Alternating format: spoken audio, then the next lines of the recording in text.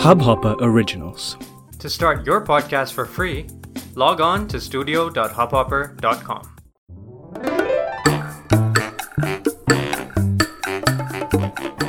This is where you learn how to create a happy, nurturing relationship with your children without anxiety, stress, or guilt. Carefree Parenting, helping you be the kind of parent you've always wanted to be. I'm parenting coach Vinita Zutshi, and today's episode is Beware of Falling into This Common Parenting Trap. 9 years ago, I was in an auditorium speaking to parents of primary school children. My talk was over and I was mobbed with questions from the audience. One mother had just shared her problem. My son is in class 3. He finds it difficult to do his homework. I come home after 9 o'clock and then we have dinner, and only after that can I sit with him. By then, it is late and he's very tired. He cannot concentrate, so his work is incomplete. For the past 3 months, his teacher has been scolding him, and now he blames me. He says, I don't care about him or his schoolwork. He wants me to leave my job so I can help him finish his homework on time. I have explained to him that I need to work so that we can maintain the lifestyle we have. But he's becoming very stubborn and throwing tantrums all the time. It has become so difficult that I'm almost beginning to consider leaving my job. Her voice became tearful at the end. As a working mother, I was shocked. My heart aching for her and her son, I began offering solutions. Can he have a nap in the afternoon so he is not so tired after dinner? No, he thinks only babies sleep in the day. Can he try doing some part of his work on his own? No, he says he can only concentrate when I'm there to help him. Is there someone at home who can help him in the afternoon? No, my mother-in-law is not in a position to help him. What about your husband? Does he get home before you? Yes, but my son doesn't like studying with him because he's not as patient as I am. In fact, he wants to study only with me, no one else. Does your son do other things on his own? Yes, he changes his clothes, eats lunch, drinks milk, goes out to play. He even puts all his things back on his own. Can he call you at the office so you can help him begin his work? Yes, but sometimes I'm in a meeting. What about when you're not in a meeting? He can call you then. Yes, but he says it is not the same thing as my sitting at the table with him and his books. In any case, it's not very professional and I prefer not to start this kind of thing. Does he understand what goes on in the class? Yes, he used to get good marks before. What happened to change that? Earlier, I was home by 7 p.m. But ever since I began this new assignment, I come home late and this problem has started. So it looks like the real problem here is that he's finding it difficult to adjust to not having you around. He misses having more time with you. Have you tried explaining to him that the hours you work are not always under your control? Yes, but he doesn't listen. He just keeps saying that I don't care, and he's always being scolded by the teacher because of me. Our conversation carried on along the same lines. After some time, I told her, I'll have to give this matter a little more thought. Why don't you email me so we can continue this? She gave me a hopeless look but nodded. I felt like I'd failed her. I put together more solutions, but she didn't contact me and the matter faded from my mind. 4 years after this incident, I was speaking with a close friend about how difficult it was to find time to exercise. This friend has a busy professional and social life, yet is very fit. He gave me many ideas of how to begin to exercise. Each time, my answer was, yes, but when he suggested I do something for 2 minutes a day, I replied, yes, but it's difficult to remember to do this when there's so much to do. He exploded. You're just determined not to change. That's all. That's the problem. I wasn't feeling too friendly when I disconnected the phone after talking to my friend. But later that night, the mother of the class 3 student came to mind. How many times have friends, family, and well-wishers suggested ways for us to overcome problems we face? How many times do we listen and say, yes, but the truth is, the correct answer is very often, yes, but. After all, no one knows our circumstances fully, so any solution they offer may really not be one that we can apply for a variety of reasons. But we need to realize that whenever we find ourselves replying to suggestions with a series of yes, buts, it's a clear sign that we want the impossible. We want the perfect result without anyone being uncomfortable. This is not possible. A series of yes, buts is a sign that we're not ready to make the change that will lead to a solution. In the case of the mother I mentioned earlier, the child had to learn to adjust to the mother's being available for less time on working days. The mother had to learn not to feel guilty and not to be emotionally blackmailed because she worked. The mother had to learn not to feel guilty and not to be emotionally blackmailed because she worked. What's interesting is that she was already working and the child was fine with that. It was just that the change in her working hours had created this situation. But life keeps changing. Situations keep changing. People keep changing. Most changes that happen to us are out of our control. All we can do is respond to the change. This is a golden opportunity to practice being happy as a parent and a golden opportunity to teach your child how to be happy. Most of the time, it is change that causes us pain. We love certainty. We like to know that people and events are predictable. But the truth is, change is one of the few things we can be certain of. There will always be change, and we will always have to learn to deal with it. If we can deal with change better, we will have fewer problems and less stress in our lives. So when you hear yourself or your child saying a series of yes buts, you know you found something big. You're very sure about the result you want, and you know all the ways you will not get it.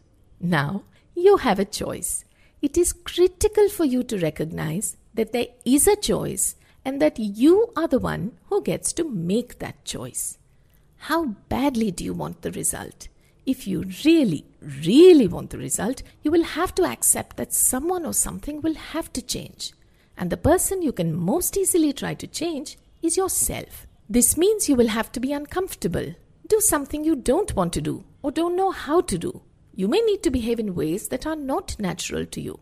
But if the result is important enough, you'll do it. On the other hand, if you're not really keen about the result, accept in your heart of hearts that this is a great cribdote. Yes, you heard me right.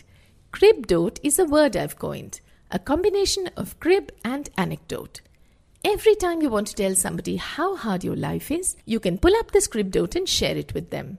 Whether you change the situation or live with it, you are the one who gets to choose. It is your choice. Getting back to my own story about exercise, things got to the point where I really had to exercise. So I decided that I would jump in place while the kettle boiled. The kettle took barely a minute to boil, and it was put to boil 3 times a day. So there I was, jumping in place in the kitchen for 1 minute, 3 times a day, while the kettle boiled.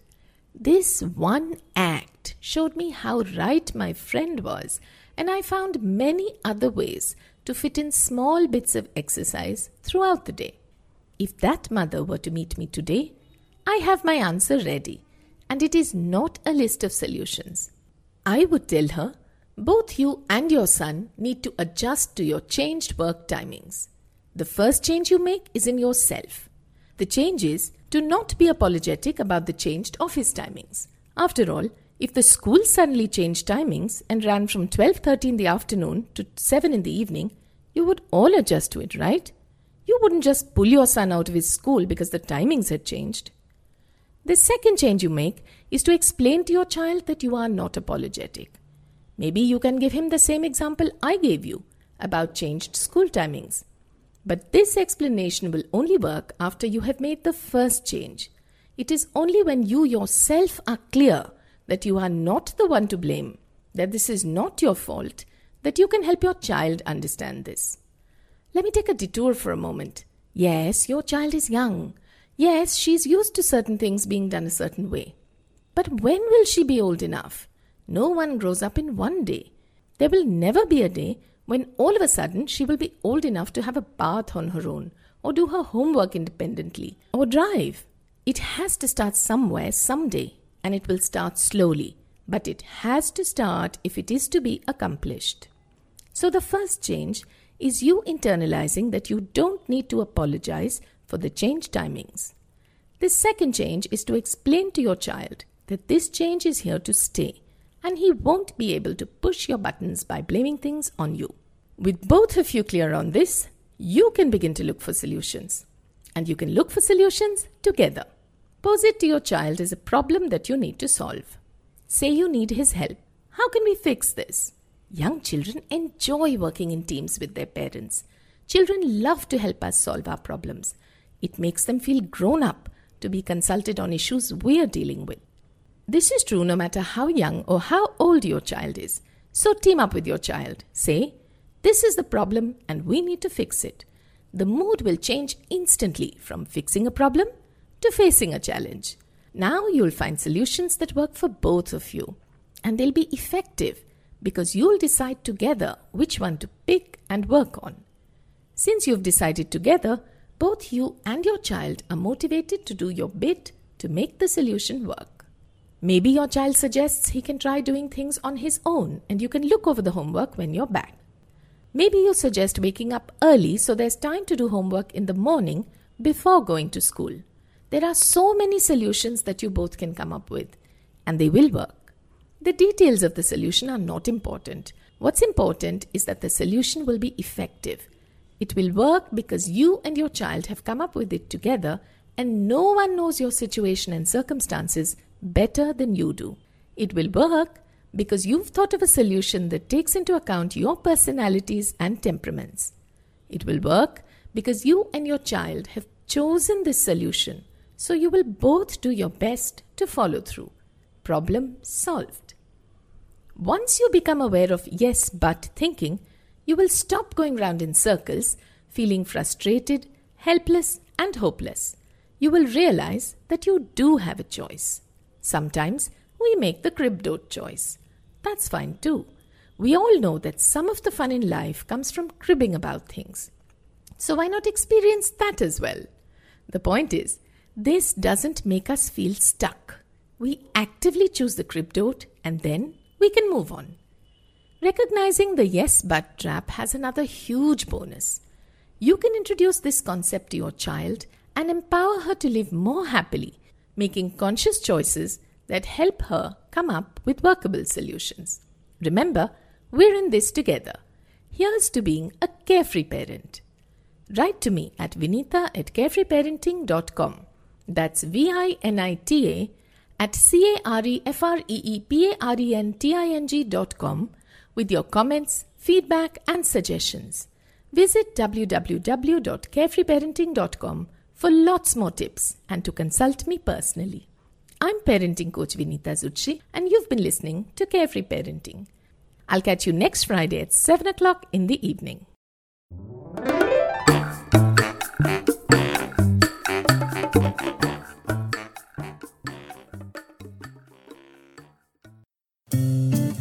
इस Hubhopper original को सुनने के लिए आपका शुक्रिया। अगर आप भी अपना पॉडकास्ट लॉन्च करना चाहते हैं, तो हब हॉपर स्टूडियो वेबसाइट पे रजिस्टर करें और 1 मिनट के अंदर अंदर अपना खुद का पॉडकास्ट लॉन्च करें। यही नहीं, स्टूडियो देता है आपको पूरी आजादी कहीं भी कभी भी अपना पॉडकास्ट लॉन्च करने की, सिर्फ 3 आसान स्टेप्स में। तो साथ में अपना पॉडकास्ट शुरू करने के लिए तैयार?